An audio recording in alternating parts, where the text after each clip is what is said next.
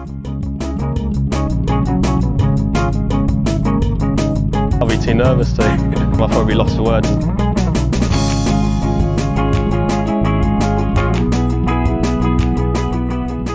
Hello and welcome to another edition of the Lost Words podcast. I'm joined as ever by Jason. Jason, hello. Good evening, Tom. I hope you're as well as you were yesterday. Oh, I'm even better than I was yesterday. I'm not quite as red as a lobster anymore.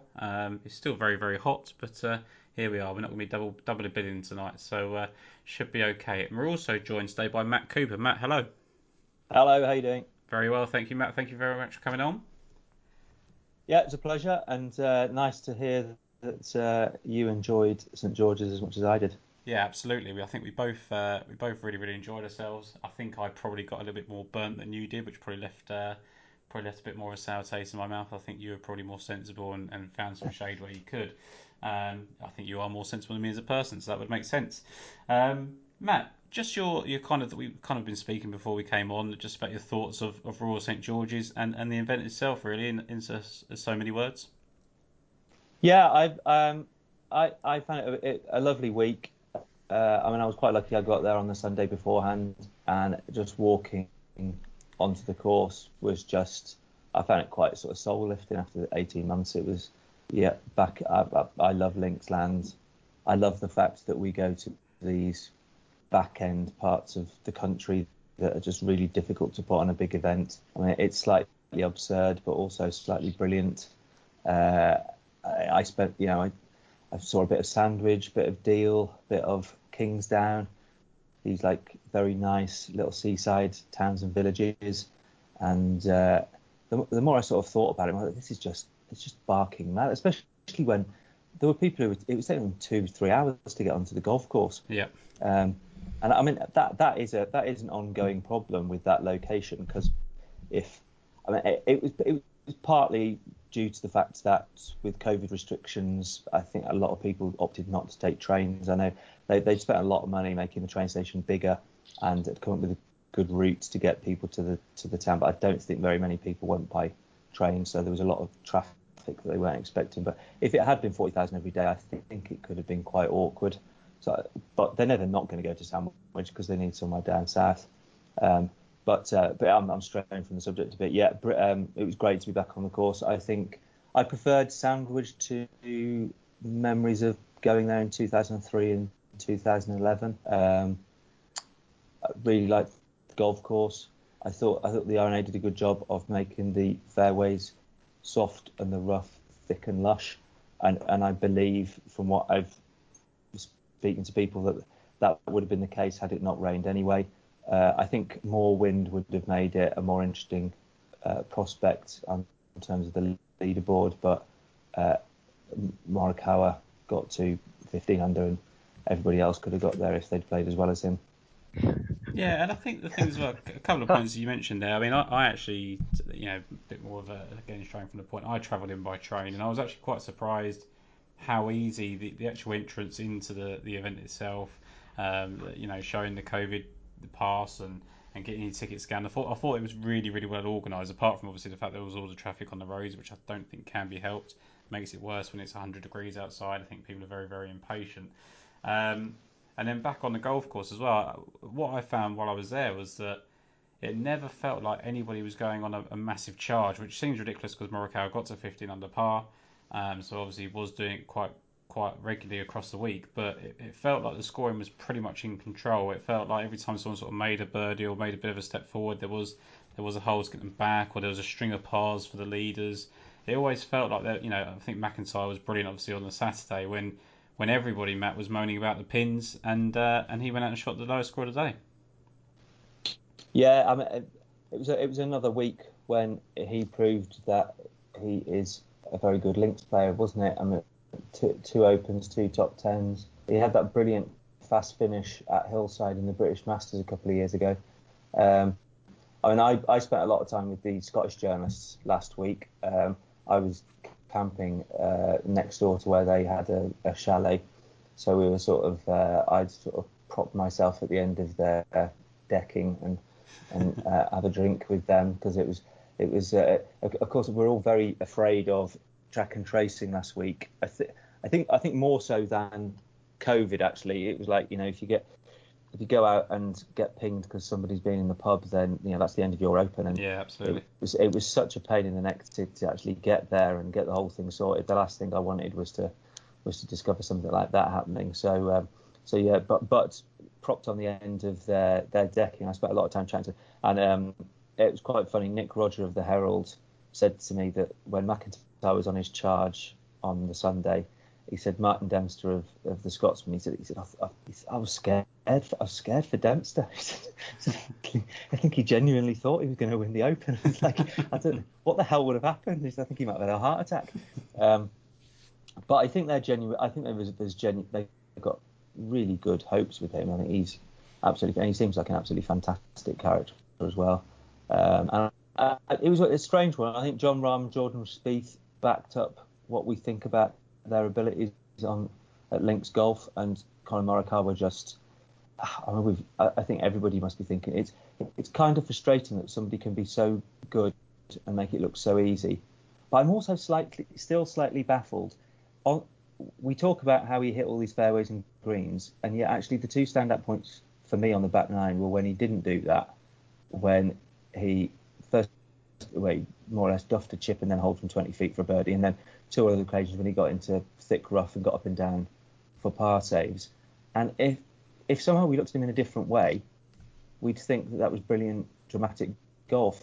But somehow, I suppose ultimately it's demeanour, isn't it? Yeah. It's like if your demeanour is dramatic, like Jordan Spieth is. I mean, when I went out to follow him, I took binoculars, and I'm not kidding. I just stood 40 yards away and stuck the binoculars on Spieth and just watched him twitch and tug at his shirt and sort of talk to himself. And it was just fantastic value. But it almost has to be, because golf's just a barking mad sport. I mean, you'll have discovered this as well. You go and watch somebody play golf, and you hardly see a ball. And Yeah. it's one of the most. You're paying 80 quid to just see people.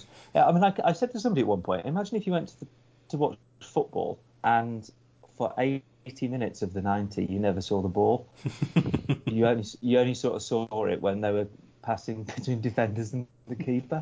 It'd be absolutely mad. And yet, I spent an hour behind the first tee on the Thursday morning, and everybody around me was like going, "Did you see that one? Did you see that one?" And we'd all got up at 4:00 in the morning to go and watch it. It's absolutely barking mad. I've never heard something so relatable. It's exactly what I've been saying all weekend. So anybody that's asked me how it's been, they said, "Well, what did you think?" And I said, "Well, I don't really know. I don't really see a lot. I saw them hit it off the tee, and then you go to the approach, and they're sort of hidden by a mound, or someone's standing in the way, or the tall grass in the way, and you kind of guess, don't you? And then I think the best position I really took was kind of behind the greens and watching the shot come in. But then again, you don't really know what he's done to get it there. So it is, it's an experience in himself. And going back to McIntyre, Jason, obviously not to carry on talking about what we talked about last night, but obviously I'm sure you'll back up what Matt was talking about there with the Scottish journalist. Yeah, like I said, he'll win the Open one day. It just wasn't this year, was it? There we are. Yeah, you covered it, haven't you? Spieth's box office. I don't think that this proved. I'm not having a go at the winner. I don't think it proved he plays links at all, to be honest. And I'll be interested to see what he does through the year and what price he is in future years. For me, it wasn't a typical Open, and he was brilliant, and he was the best player on the day, and he was, Justin Ray's just put up his figures about the strokes gain that he does with his approaches, but we know that already, and it wasn't expected at the Open, and like we said before, there's stuff that you can do about conditions. It doesn't prove anything to me. It look at the rest of the top 10, the rest of the top 15, and you've got plenty of proof there that they've still got it, and they have been proven on proper inverted commas links courses. So interesting to see what the market makes of it. As I say, I've got no problem with Carl. I was on at Harding Park, so he doesn't owe me anything.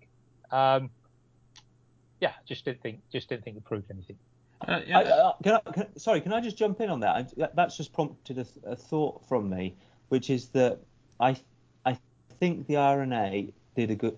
I think they were aware of this business that sandwiches, fairways have dangerous bounces on them. For instance, I stood by the 17th fairway for a long while on a Wednesday, and it was really obvious that balls that were landing on what are effectively skid moguls they weren't bouncing particularly viciously. They were sort of landing with a bit of a thud.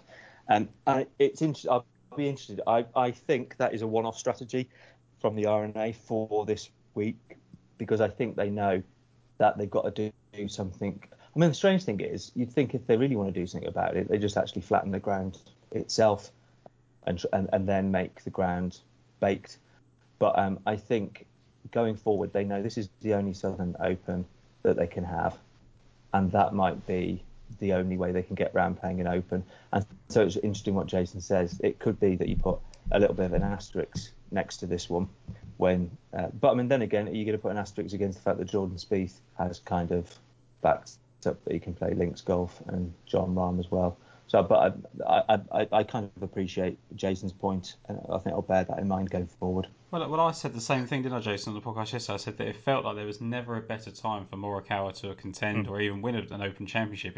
The conditions felt so very, not American, but there was just no breath of wind, and didn't I know about it? And it felt like, and there's a couple of points. I think what you said, Matt, about his demeanour is that, like, because he never gets out of control of himself, and because he never is so animated, is that we never expect it to be some sort of heroic shot. Whereas I think he did play some that really did show his links calibre. And the other point that I brought up again yesterday was I was just so impressed with his maturity. Jason, I tagged you in that post that he put up earlier in the week, didn't he, just after we recorded, that said that he'd changed his irons because of the way they went through the turf. And it's just those level of things that I just think that him coming out and he just seems so polished. I said that he's the closest thing to Tiger I think there is that can be, and that might be a recency bias thing, but I just think that everything about him is just, he's so hyper focused. He knows exactly what he needs to do. He said in his interview, he said, like, I knew that after last week and the fact that I hadn't been to Open Championships before, that I had to prepare more than everybody else, and he got his work in and was really, really happy with what he did. So, and that's easy to say after you've just won after 72 holes and got to 15 under par. But like you said, Matt, he got to 15 under par, and Jordan Spieth was at 13 and 14 under par, but, the other guys weren't. And so, in a sense, I think the golf course was what it was, and two people just outperformed it, a bit like when Henrik Stenson and Phil Mickelson did it at Troon. Yeah. I do. I've been wondering this for a long time.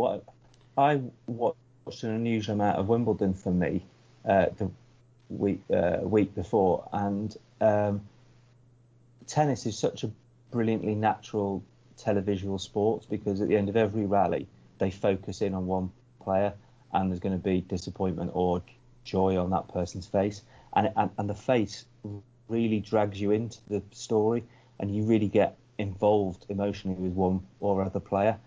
And it occurred to me, not for the first time, that I think that's why the Solheim Cup and the Ryder Cup are pretty much golf's biggest events that translate to the wider sporting world, because it's only then that the players actually break out with facial expressions all the time. Yeah. And I wonder whether golf TV needs to start actually having a camera that zooms into the faces, because I think there are expressions there in normal stroke play, but because the cameras are so far away from them so often, we don't pick up on them quite so much. And I think there are players who that's never, I can't imagine, for instance, that Jason Kokrak is ever going to come up with a wonderful range of expressions that are going to really help us relate to his story. But we're aware that Jordan Spieth does a lot of facial expressions and a lot of stuff, but I think we could get closer, and I think if we got closer, we'd be in on it even more so.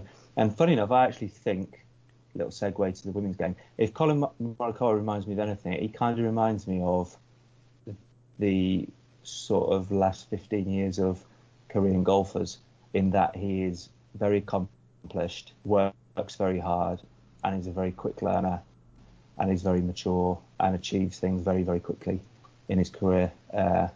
And I also think that women's golf would be better translatable on TV if, for want of a better word, the cameras got in the face of the golfers.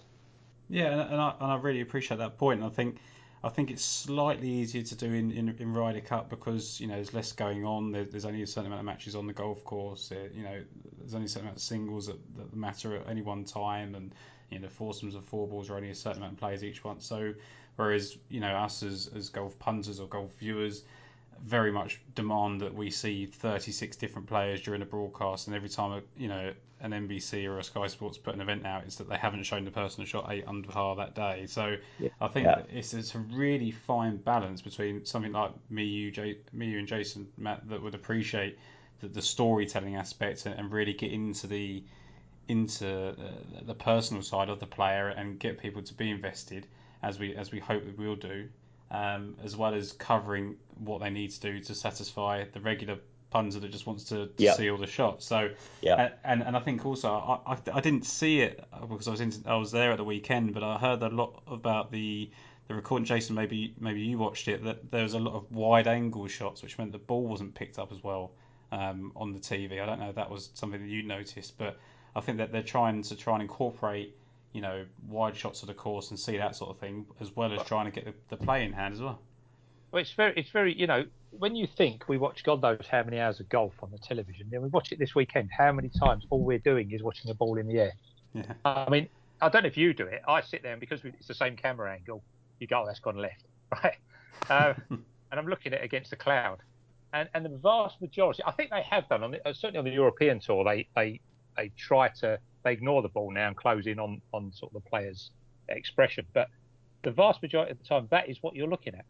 And it's quite amazing that makes TV, because it doesn't generate, it means nothing to us. It could be doing anything, couldn't it? It could be short, it could be long, it could be anything. It is a ball in the sky that we watch for 5 seconds and then finally we see where it lands. So there is more that could be done with that time. We'll see. Just a quick one as well, Colin. With 2 L's. We haven't got Colin on this week. That would be quite a coup, wouldn't it? No offence, Matt. Despite whatever I said, and I can't believe it's the same player that played Scotland, but or maybe Scottish player wasn't really Colin Morikawa. As Henrik Stenson said, coming early and playing a bit extra doesn't do it for him before he won at Troon, and that you had to play Scotland.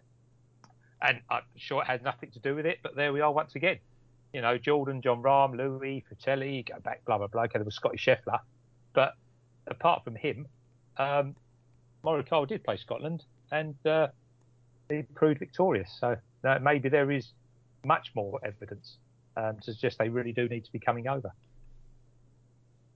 Yeah, I think so. I think it's hard, isn't it? Because I don't think there's a one size fits all. You see guys that come over, and Zach Johnson will always be a person that benefits from shooting 20 under par at John Deere, getting his confidence going and flying straight over to the Open Championship. And Jordan Spieth's taken months off between the Opens, so it really is hard to see what it fits. But I do think that was massive for Morikawa. A lot of us saw it as negatives because he played so poorly. It is a massive eye-opener for him, and it gave him the opportunity to make the change and do everything that he needed to. And like Matt said, he's obviously he's just able to learn at such a quick clip, and he's such a good learner that he managed to cram that into 4 days. Right, well, you can go back to another one of Matt. I mean, got to be honest, the work that Matt and some of the other journalists done during the Open is quite incredible. Obviously, I'll talk about the people we know because I don't care about the rest. Ben was putting out massive articles on stuff every day. Matt was doing reports on the course, and that was one of my favourites was the Life entitled Young Americans, and I love this. It's about how young players don't have to play the course with previous winners to learn about playing with it. They chat about it when they're playing in Jupiter, Florida, blah blah blah blah blah, and then he does that's a brilliant thing. I sometimes wonder if computer games are responsible. Which anyway, I'll let other people read it. It's there on the Life, and I think you need to read it because it was great and it was just made me laugh. Anyway, but it does. I think we should discuss this because I think you'd have a good. I genuinely. Well, first of all, I played Sandwich on whatever it's called, WGT, quite a few times early this month just to see what I thought of the course and everything. I think it's quite an interesting sort of insight into what you have to do. And I did the same thing for Kiawah Island ahead of the PGA Championship. But more importantly, I genuinely think that youngsters today, they're used to playing computer games. And what you tend to do when you're playing computer games is you are going for birdies all the time. So you're almost getting used to attacking and I think it may almost have impacted one day and T20 cricket as well, because there'll be people who played computer game cricket as well. They'll be practicing forward defensives when they're playing a computer game, and it's like one day I'd like to get a hold of some people who really would be able to answer this question completely, and not my suppositions and daft ideas, but I think that there's potentially something in it. Do you know what? There is absolutely something in it, right? I used to play snooker 100 years ago, and when you're playing the snooker or pool on the phone now, like, because that's what you do these days. When you play and you look at it and you think you have that experience of how much spin shall I put in it, and you think it's a bloody computer game, but it works and you can actually feel the shot. Bizarrely, if I'm going off on one, then just put me down or something, right? Well, if you start playing VR, you'll be amazed. No, I'm not playing VR. That my brain would just explode. You'll end up tipping over. What I'm saying, but when you like, you do these silly like invitational games and there's some made up bloke from Korea or something that comes in and plays with you, right? And you watch it and you go, oh, he doesn't know how to spin the ball back, and it's a bloody computer game. So if you reverse that, then I actually think you have got a point. Bizarrely, I don't know what point it is, but I do think you have a point. That's a study there, isn't it? I think there is something in it, in the fact that there's a game. It's not WGT. It's not the golf club on PlayStation, Xbox, PC, whatever, and you can. There's people that actually design. They replicate the golf courses, because there's only a certain amount of them that are actually officially licensed. So there's TPC ones on there, and there's a few others. But people literally sit there and they design all the contours of all the golf courses, all the bunkers, put them in all the places, put the green stimp meters, everything.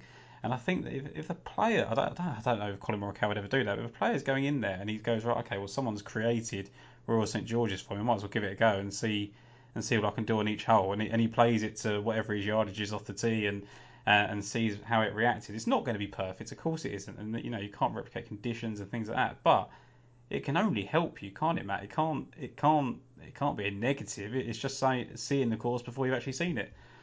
Yeah, well, I think I've read a player who has discussed playing a course on a computer game ahead of going there, and he sort of laughed at himself for doing it, but then did like throw in a line like saying, well, it actually kind of helped, and I think it makes quite a lot of sense. Mind you, I think there'll be an awful lot of other players who literally would not want it and would almost have. There's bound to be players out there who don't really have any memories of golf courses, rock up to them and don't analyse them as, say, we would. I remember chatting once to Amy Yang and chatting to her about her fondness for links golf, and she said, "Oh, I don't think I've ever played any links golf." At which point she'd sort of had 2 top 10s in the Open at, like, I don't know, Turnberry and Birkdale, and finished second at Royal Harlech, and I was kind of like, "Yeah, all right, yeah." I won't mess with your head by telling you that you've actually done really well at it. And I'm sure there's quite a lot of golfers like that. Right, I'm going to email Duke Stanford and the rest of them and going to ask them if they could do a study on it. Good stuff. We're going to There's a university course there. Imagine that. Maybe that's the next module I can take this year. Nice segue then into the Evian Championship this week. Jason, we've obviously been looking at it ahead of the week. It's quite a heavily criticised event by the players at times, and Matt will obviously have something to say on this as well. But from what we've been looking at, obviously it's been an event that's been changed to major status in 2013, added on as the actual 5th major of the LPGA rather than the PGA Tour calling the players the 5th major.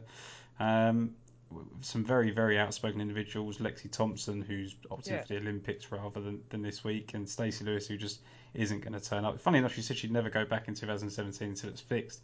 Went back in 2019, then publicly criticised it on no laying up, and isn't here this week. So there's a lot of angst about the Evian Championship, but it's the second biggest purse, I believe. Yeah, I mean, again, Matt knows better than me. I mean, I know Lexi was second to Co a few years ago, but everything we know about her, I wouldn't suggest this was her course anyway. So to have a go or whatever she said, then fair enough. Don't bloody turn up then. And she hasn't. Job done. The South Koreans love it, don't they? I think Stanford's the only one of the recent American winners, isn't she? Yeah. I mean, look, I don't care. People, I think Lee Westwood used to have a go at Wentworth all the time, wasn't it? He used to absolutely hate it. But they go through these little periods, don't they? Don't want to turn up, don't turn. It's probably because you have to actually travel, and turn up in Europe. So, yeah, I whatever. Say what we want, not there, not worried about it. Don't have to talk about it. Yeah, absolutely. Matt, any sort of further comments on the kind of criticism for the Evian Masters Championship? Well, I'd sort of say that it went in stages. I mean, first of all, when they said we're going to have a fifth major, everyone was out at 5. That just didn't sound like a very good idea. And then if you're going to have 5, why would you not have a world major or an Asian major? That would just seem quite a progressive thing to do. And everybody basically knows that Evian have bought the 5th major, so it's just a bit clunky and just a bit awkward. It didn't help it. I mean, it wasn't helped by the weather. I think the 1st and the 5th were reduced to 54 holes. Yeah. It was played in September, and the course didn't. I mean, I think they're a bit unlucky if they're getting a lot of bad weather in September, but it didn't really work. I think it's one of those things. I love things where you change perspective and things change completely. And when this was the week before the British Open, it was beautiful Evian on, beautiful alpine setting, mountains, crystal blue waters of the Lake Geneva or Lake Leman, whatever it's called. Beautiful town, very lavish hospitality, lovely hotel, quirky little golf course. Everybody loves it. As soon as it's a major, it's like, hang on, what's a major taking place on a quirky little golf course? Why are we going to France? Or why have Evian managed to buy a major? And it's like, it essentially hasn't really changed all that much, but it suddenly doesn't feel right. I think I came up with a daft idea in Sporting Life, and I said, it's like it was your favourite bistro when you went to a favourite town on holiday, beautiful location, lovely food, and then suddenly you go there and they've upgraded it to bigger premises, and the whole thing doesn't work. And somehow that's kind of happened. And again, what Jason was saying about Lexi Thompson, it is a bit of a fiddly track. It doesn't really suit sort of big hitters, which is why I don't think I'm happy to avoid Nelly Corda this week. She's never really done particularly. I think she finished tied 25th last time, and that's the closest she's ever been to a lead in her 3 visits there. And also, Jason made a very good point. Koreans like it, and Jin Young Ko said that a lot of their courses are quite mountainous, and Evian's quite hilly. So, I don't think it's massively hilly, but there's that business of popping it to different spots and a few elevation changes and quite awkward sort of. It's that terrain that's not rolling. It's sort of just awkward little plateaus here and there. And she says that Koreans are used to that, so they like it. And I'm very keen on Jin Young Ko this week. Yeah, and Jason, you are as well. Very much so, yeah. Matt can lead with it. I know he's done the work on it and he's got it published, so he can lead on it. But for me, yeah, everything. I agree with everything Matt says. I think when we knew that we were covering this, I started having a look at it a couple of months ago, and definitely Jin Young Ko was top of my list. So it's I said this to you earlier, it was quite disappointing that she won last week, because that's probably not. She was coming into it in a bit of sort of indifferent spell, so she would have been, I guess, 14, 16 to 1. Instead, you've got to take 5 points shorter. But for me, she should be favourite. I mean, Nelly Calder can do it on the right course. This, I don't think, is hers at all.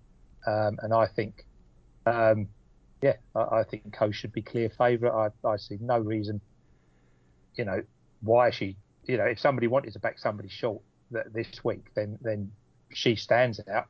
I mean, very basically for me, if you look down her career wins, starting with the Hannah Bank 2017, this is bizarre.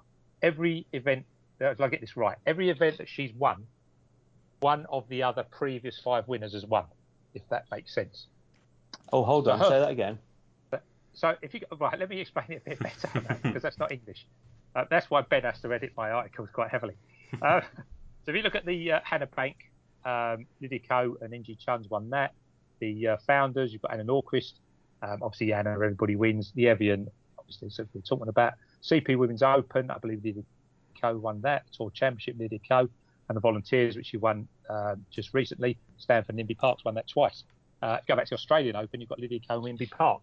So her career wins link in with all the previous 4 or 5 winners of this event. Very good, yeah. Which I found, I've never seen, I genuinely never seen. We know these are top class players, and we know that they're going to win very good tournaments. But I just thought that was an amazing thing that I don't think I've ever seen before. When she gets on a run, so she's obviously been out of form. Again, that might know better than me. When she goes on a run, when she won the Founders, she went 3-1, 2-1. When she won the Tour Championship, she went 2-1, 4, missed out 4-7-3. She's now back in form. She beat a very, very good player last time at the Volunteers. I'm sure she'll come up soon. Majors is ridiculous. She's got a fantastic Majors record. She's back in form. She's top 5 in par 4s, which is going to be important here. She's known to want, courses where it demands accuracy over length or anything like that. I'm struggling to find a negative for her, other than defending champion and has to win back-to-back. So she's going back-to-back twice. Other than that, absolutely rock solid. Yeah, and Matt, I managed you would echo a lot of those comments. Yeah, I think the only thing to mention is that Lexi Thompson isn't the only sort of higher ranked player who's not there. There's no Danielle Kang, Nasa Hateoka, Yuka Sasso, Hannah Green. Stacey Lewis isn't really like a top ranked player anymore, but that's a big chunk of people who normally take up quite a lot of the top of the market who aren't there. So I think that just adds to the notion I have that I think I'm not really sure if you'd say this sort of a year ago, but perhaps you probably should say 2 years ago. If Jin Young Ko had been against this field, having just won with good course form, I think we should be single figures rather than sort of generally 11 to 1. So I think it's brilliant. Yeah. I think to add extra stoke to the fire, kind of to extend what Jason said, and the Founders Cup really stood out to me is Hyoju Kim, Jin Young Ko and Nordqvist had all won the Founders Cup and the Evian Championship and Masters. Carrie Webb had won 2 times at the Founders Cup, won the Evian, and Se-Young Kim had finished T2 5th, 6th, 11th, 17th at the Evian, won the Founders as well. So it really does seem to be an event that does correlate for whatever reason, Matt. Yeah, I suppose that. I think Paula Cream have won Evian. I can't remember off the top of my head. But, yes, she has done, yeah. Yes, and I think she's finished second at the Founders as well. So yeah, I think it's a very solid, very solid link between those two. The other one I kind of noticed was the Volunteers event as well. Came up an awful lot in kind of my research. I think Angela Stanford had won both events. Park Sung Young, who'd won the Volunteers and then has been played incredibly well here, has been in the top 2 in 50% of her rounds without actually winning it. So Brittany Altamore had finished second at both. So there's kind of a lot there for those 2 events that really stuck out to me, as did the Hannah Bank that Jason mentioned, which would make sense considering it's sort of the Korean contingent that wins there.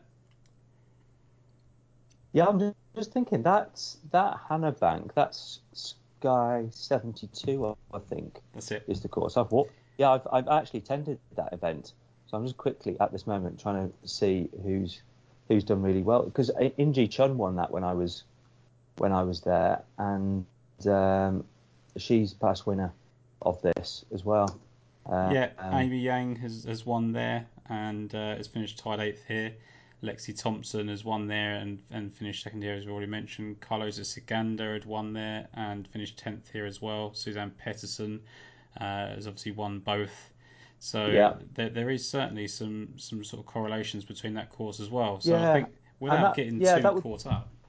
but it would make a bit of sense because it was. I mean, it wasn't massively hilly, not to. It was a bit more open, I would say, than Evian, but yeah, it kind of makes a bit of sense. There was a bit of elevation change, but yeah, that's interesting. Yeah, yeah, that one works as well.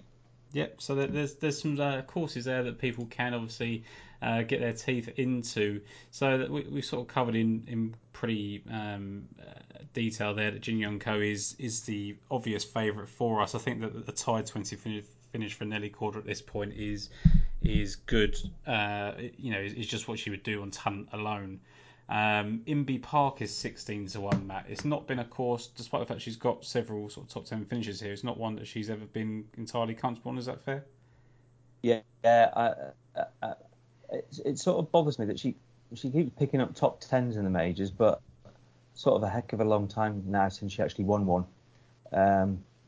But she doesn't seem a perfect fit for this, which is a bit odd because sometimes I think the reason why she doesn't win is length. But you'd think maybe she could get away with that here, but evidently, for whatever reason, she got one win. But you'd have thought she really liked it. She'd probably won it more than once. I think she's played it often enough. Yeah, exactly that. And I think that, we're talking about someone, like you say, it's been so dominant in the major championships in the past. And now it's been a little while. She's sort of had that, big comeback event, if you like, and everyone got really excited again. But does it again? Is this a case of just someone being a victim of their success? Do we just expect way too much from her because of what she's done in previous years? Yeah, I think that's probably a good point. It must be quite. But part of me thinks it just must be quite exhausting to sort of be. Well, then again, perhaps it's not exhausting that you're good enough to just keep being up near the top, and just never quite. It's a bit sort of. I thought this about Xander Schauffele the other day. I thought he spent so much time, sort of in the top 20 in majors. It must actually be quite. He must spend a lot of major weeks really quite exhausted.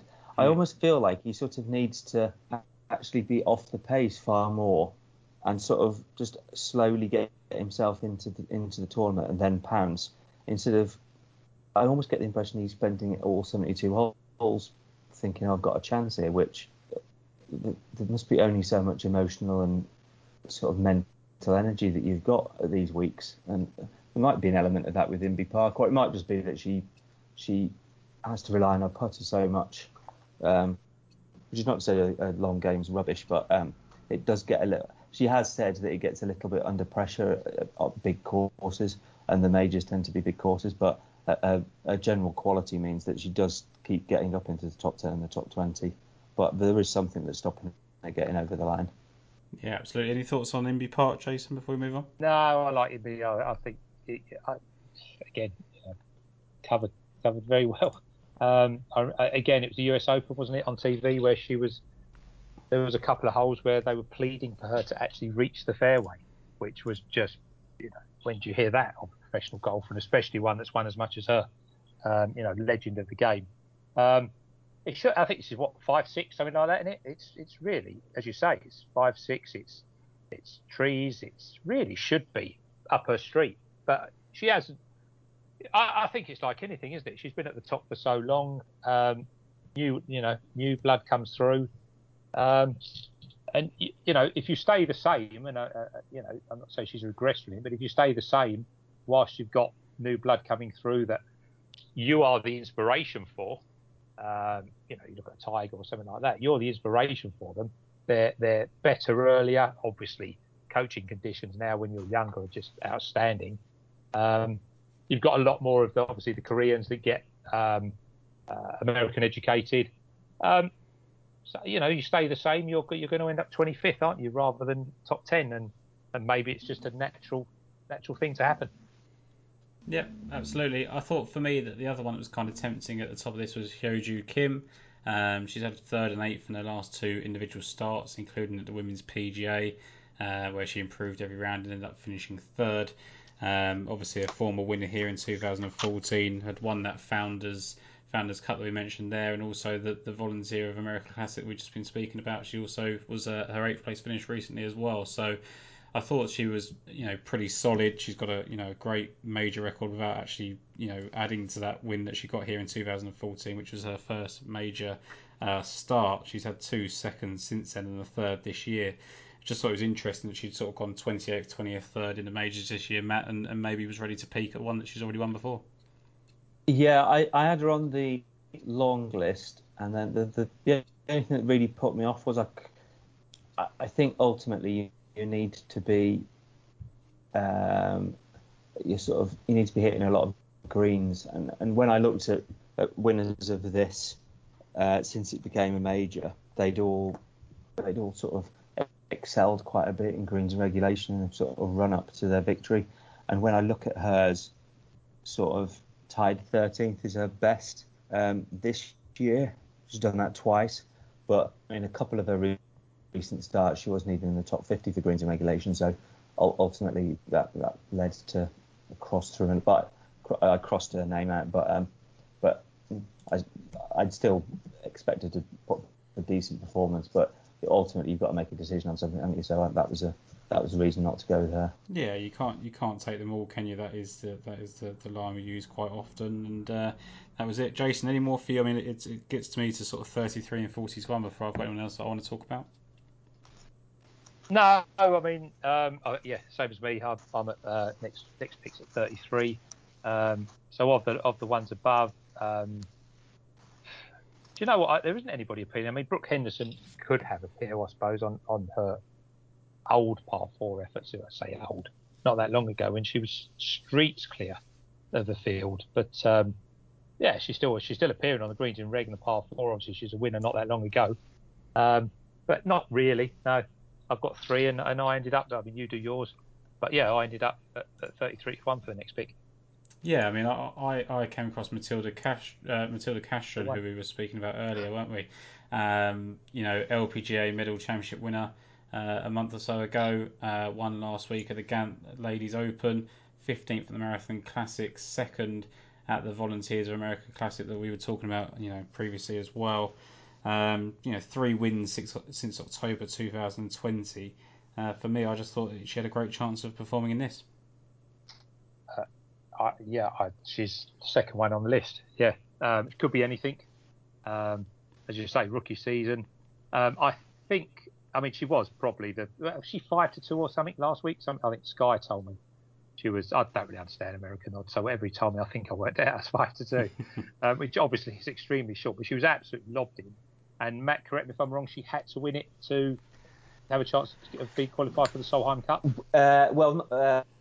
She still had a few extra opportunities, but basically this week, the Scottish and the British were her 4 options. She had to win one of them to get LET membership, and so I think basically Katrina Matthew is breathing a massive sigh of relief because I'm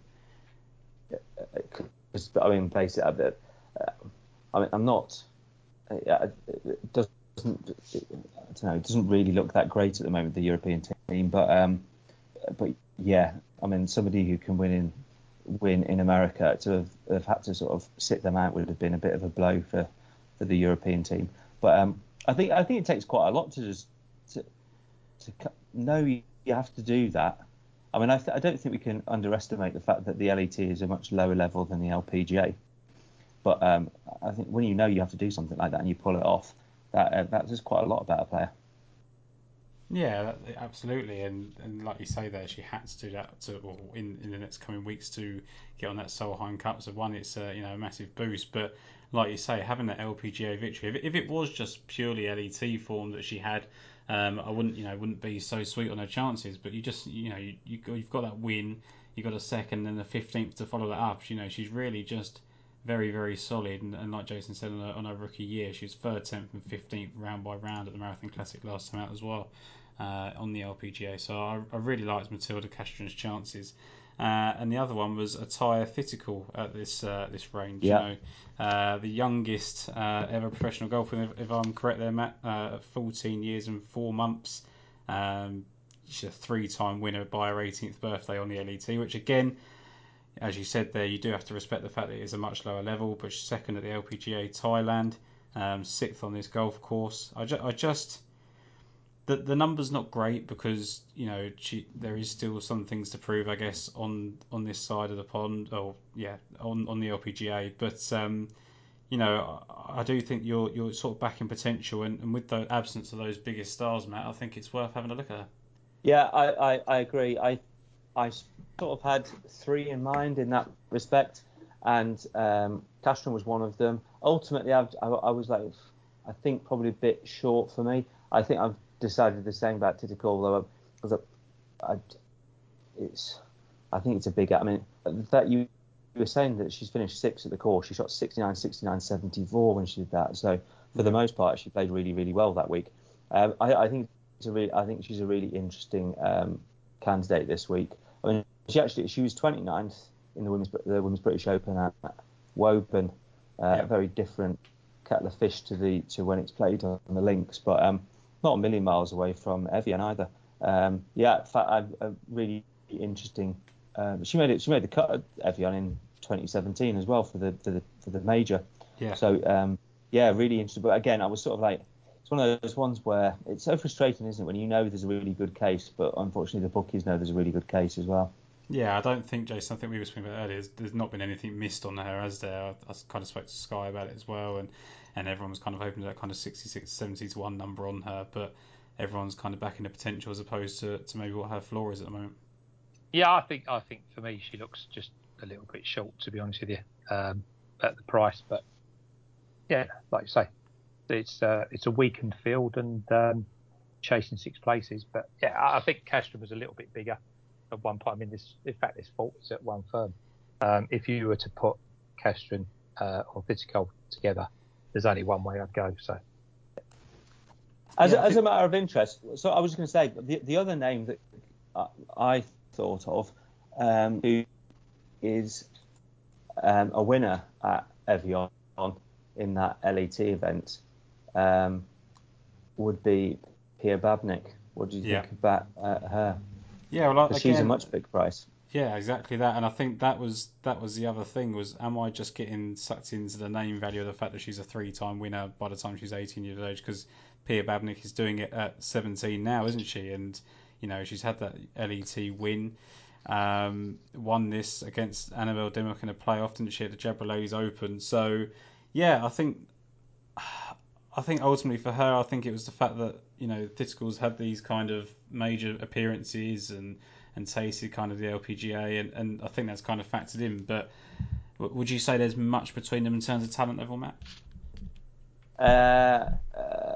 Tricky one, that. Thittical's she's put more good performances together. Babnik's also won quite a lot of events at home in the Czech Republic, which is obviously not it's not a massive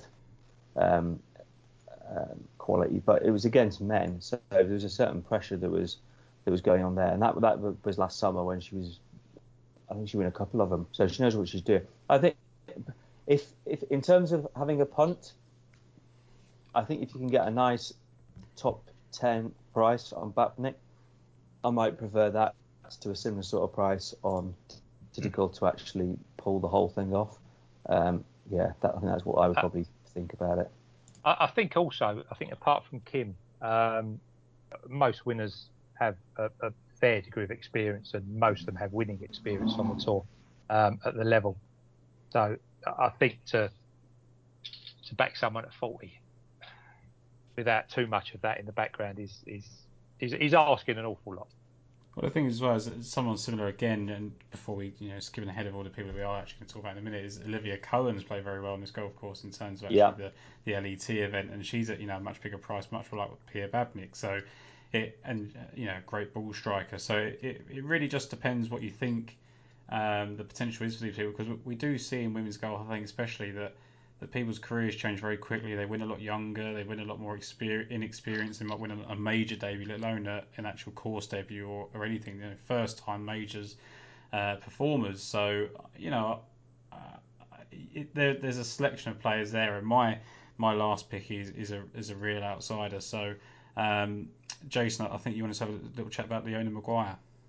Yeah, I mean, I've only picked 3 in this event. I think they're strong enough, and the third one is Leona Maguire. I had a list of the obvious ones again: greens in reg, par 4, scrambling and putting, because I want them to get up and down if they don't hit the greens in reg.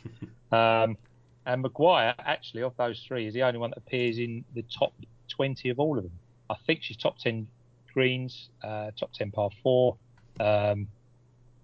top 20 in scrambling. That's fine if you're hitting so many greens. And she's high up in putting. And for somebody that's clearly been a talent since the year dot, I'm just really interested. She's improving all the time. A bit of Wikipedia nonsense. Anybody knows herself and her twin sister were like under 12 superstars. I think her sister, is it Lisa? Is it? She beat 800 competitors to win the under 12 World Junior Golf, and they took the Ryder Cup up to the stage at the K Club in 2006. So she's bred to do something special in golf. She's not been around for too long. She got invited as an amateur 2015 European Masters, where she finished second. And since then, she's just improving all the time. Obviously, one of the Symetra Tour you'd expect somebody that with so much potential. Led the major for 2 rounds, finished second. Led first round at the Medihall. These names are just ridiculous. She was second after round 1 at the ANA. I think everybody was cheering her on. I know all the Irish were behind her big time then. Leading amateur here on her debut here in 2015. This is after 131 weeks as number 1 amateur in the world. Obviously, I'm not sure. It sounds silly. I'm not sure if this is going to be her ideal track, but on the numbers and on everything that we know about her and her undoubted potential, as I say, she was the only one that hit the frame on all 4, and that includes anybody you can name in the market at the top of the market. So for me, yeah, she's rock solid. I'm very happy to back her, and if there is a first round leader, I'll be looking at her as well. She's hit 65s, 69, 68, 67s throughout this year. She could be anything, and I'd really expect her to win very, very soon. Whether it's a major or not, it's not going to be long coming. Matt, your thoughts on Leona Maguire there? Yeah, very good player. Weirdly, I was at the Irish Open in 2011, and the two twins were playing then, and it seemed nuts at the time, but it was incredible that they were getting starts on the LET then, and they almost sort of went away a bit because they went to college. Quite impressive that they actually stuck through and did college when so much was being offered them. Now one of them is like a player's agent for Modest Golf that look after Leona, Niall Horan's company. I always used to think it'd be quite funny if you were twins as they are and nobody could tell them apart. Just imagine if one of them realised she was really, really good, but she actually wanted a twin sister to carry on travelling around the world in amateur golf with her. And I like the idea that they actually just swapped identities just to keep her on the leaderboards at all these events. The late great Barney Curley would have had a right ringing result there, I'm telling you. That would have been. I've often thought that just been an absolutely great idea, but maybe that's. I'm sure that didn't happen. Do you want one of my other outsiders, by the way? Yeah, you've got a trio at this price, Matt. So I thought I'd sort of say them for you to give them in a little bunch here. Yep, go for it. Do you want to announce them? Yeah, so you've got Austin Ernst, Ali Ewing, and Jennifer Kupcho. Yeah, yeah, that's right. Kupcho, I'm really quite keen about. She was. It's interesting what we were saying earlier about personality coming through. Do you remember that first Augusta National Women's Amateur? Yeah. Kupcho and Maria Fassi were involved in a head-to-head, and it was just. I genuinely think that's what some of the, apart from the Saham Cup, that's the best women's golf I've watched, because both of them they burst out of the camera. Just their character was just fantastic. They were throwing shots at each other, really, really exciting stuff to watch.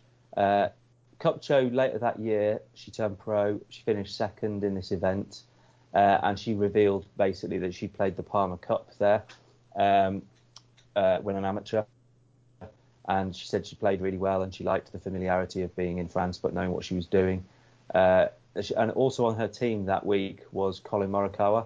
Now I'm sort of going with she's just watched him win a major. It's been a big story this week, a little bit of it going on there. But I like the fact that she hits a lot of greens in regulation. So I think she's got the game for this course. Ali Ewing is quite a straightforward thing. I just think she's a really good golfer, and I think she played quite well in this a few times. She's played well in the Women's British. She said she likes playing major championship golf, and she's a winner twice in the last 10 months. So she's taken a step up in that regard, and I think she can contend major. And then who am I missing?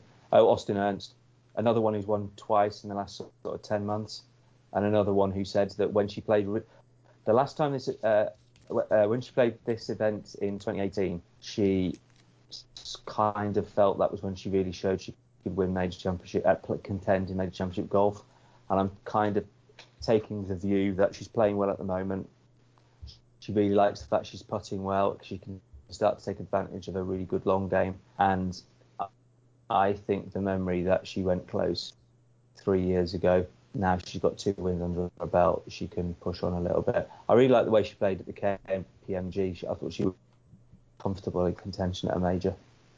Yeah, I really like those. And it was Jennifer Kupcho that really kind of stood out to me and Jason. We were both sort of speaking about her before you came on, Matt, and she was obviously second here at the Evian Championship kind of months after turning professional.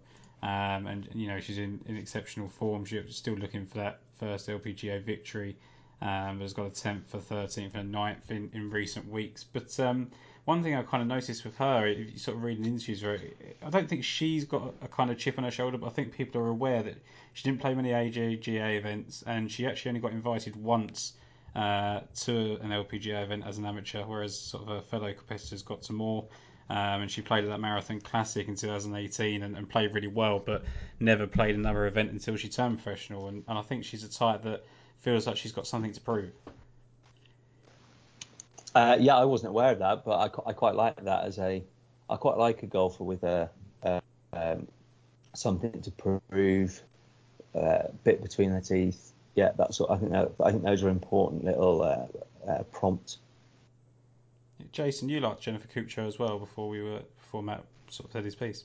Yeah, I do. Yeah, as I say, I think she's got place value, which is the key, because I like the fact that I prefer them to have won if they're going to actually contend for the win. But she has got place value. And just quickly, Matt's obviously got a fan, because I was texting somebody earlier on today, and he fancies Kupcho, Ewing, and Ernst. So clearly somebody read the column earlier than I did.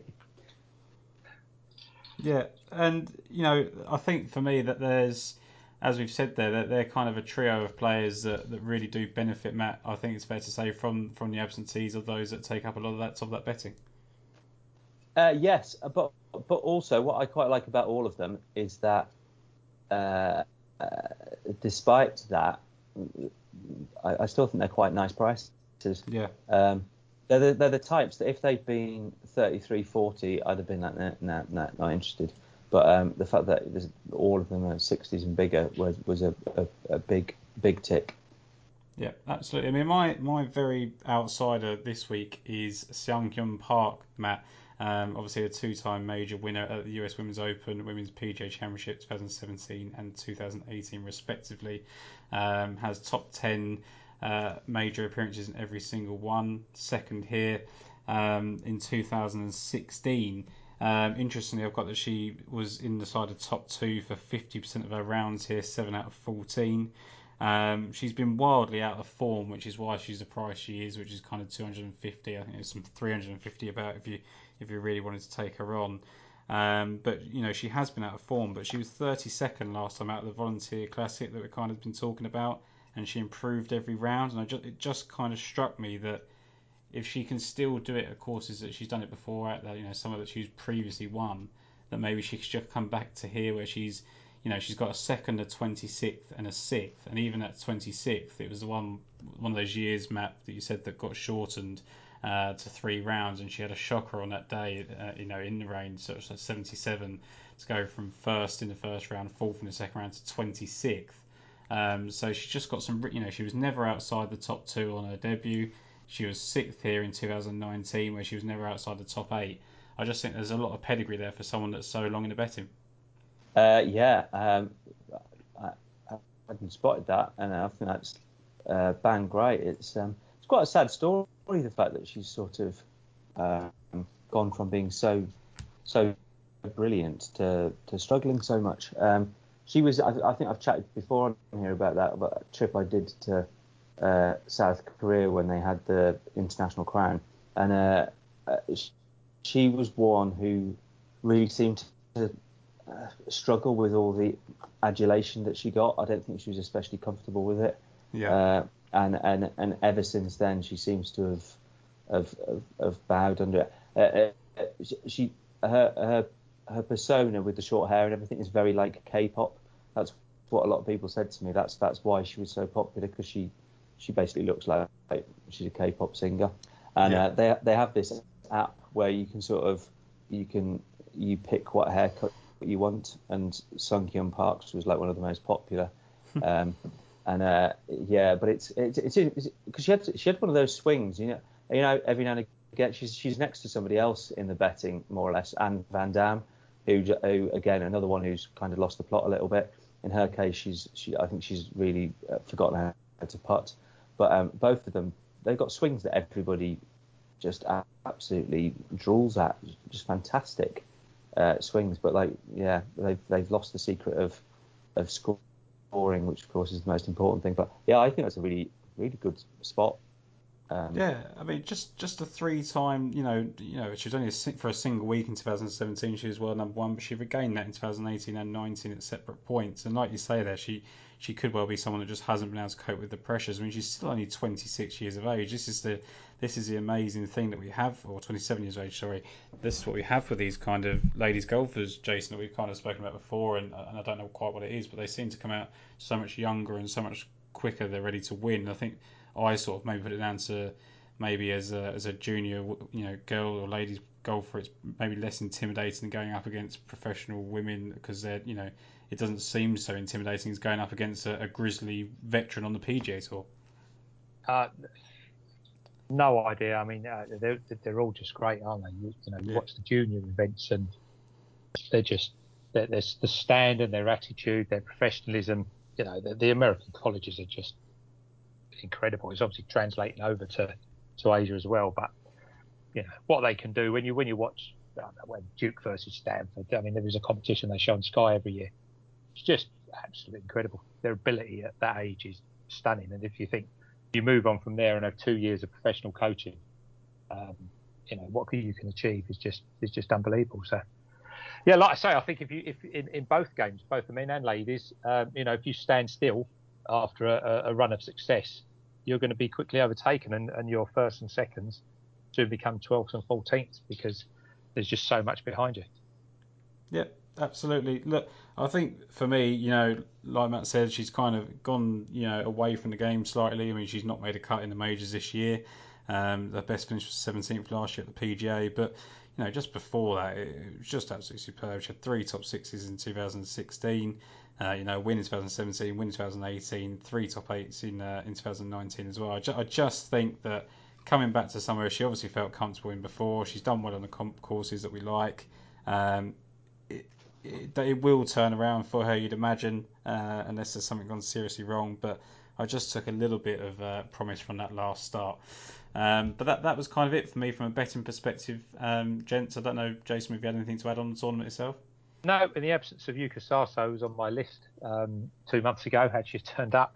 I like watching Lizette Salas. I think she's great to watch, and she took Nelly Calder sort of really to the 62nd hole, something like that, at the Women's PGA. She never bloody wins, but I don't mind. I think she's good fun. But apart from that, no, I can't argue with what anybody said. But I'm very happy with the 3 that I've got, and once again prepared to be let down. Matt, if we were looking for a home favourite to cheer for, who would you think would be sort of a leading British contingent here at the Evian? Well, she's not. She's only sort of half British, but I had thoughts a little bit about Olivia Cowan, who's sort of German English. Yeah. And you mentioned her as well, and that prompted me just to have a quick look at her greens and regulation figures, and they're very, very good. So that I think you can get a decent price on her as something like a top 10. I'd probably go with something along those lines. The only other thing I would say about this week is that I mentioned K-pop just now, and I'm not kidding. One of my prompted topics to follow on Twitter has become K-pop in the last 10 minutes. So I'm slightly worried that Twitter is listening into my conversations. Though the good news is that it's listening to this podcast. The bad news is that this surveillance world is mad. Yeah, absolutely. I mean, it does become quite worrying when all those Facebook adverts pop up, and then someone sort of sends a screenshot of why something dodgy's popped up on wish.com for something to purchase, and you think, well, you must have had a conversation about it. So people need to stop exposing themselves in that way. Matt, if the worst thing that happens is you come up with K-pop trending on Twitter, then you're pretty safe at home, I think. But yeah, I think that's pretty much what I had there for the championship. I think it's really nice, obviously, to put a spotlight on these events, especially after the Open Championship last week. And Matt, thank you very much for coming on. Pleasure. What we'll do, Jason, is we'll summarise our picks. So I'll go first. Attaya Titical at 40-1. Matilda Castron at sort of 33 and 40-1 as well. And Sung Hyun Park at 250, 300-1, whatever it is that you can find, and the place terms that you're happy with. Jason, over to you. Yeah, Jin Young Ko, rock solid. Blimey, where am I? I'm so prepared. Hopefully at home still, but looking at Wish. Matilda Castron could be anything, and Leona Maguire is going to win at some point. Just very quickly. I mean, I don't know whether it's because we look at them so rarely, whereas we're on the European and the PGA tour non-stop. It is a fantastic sort of diversion to look at these sort of tournaments, the ladies, the Challenge Tour if you've got time. I don't know if I've ever mentioned, and it is a lot. It's a far more interesting because you have preconceptions about your the PGA players and the European players because we do it so much, whereas this involves, if you like, proper inverted commas research, and I enjoy it tremendously, and I wish we could do it more.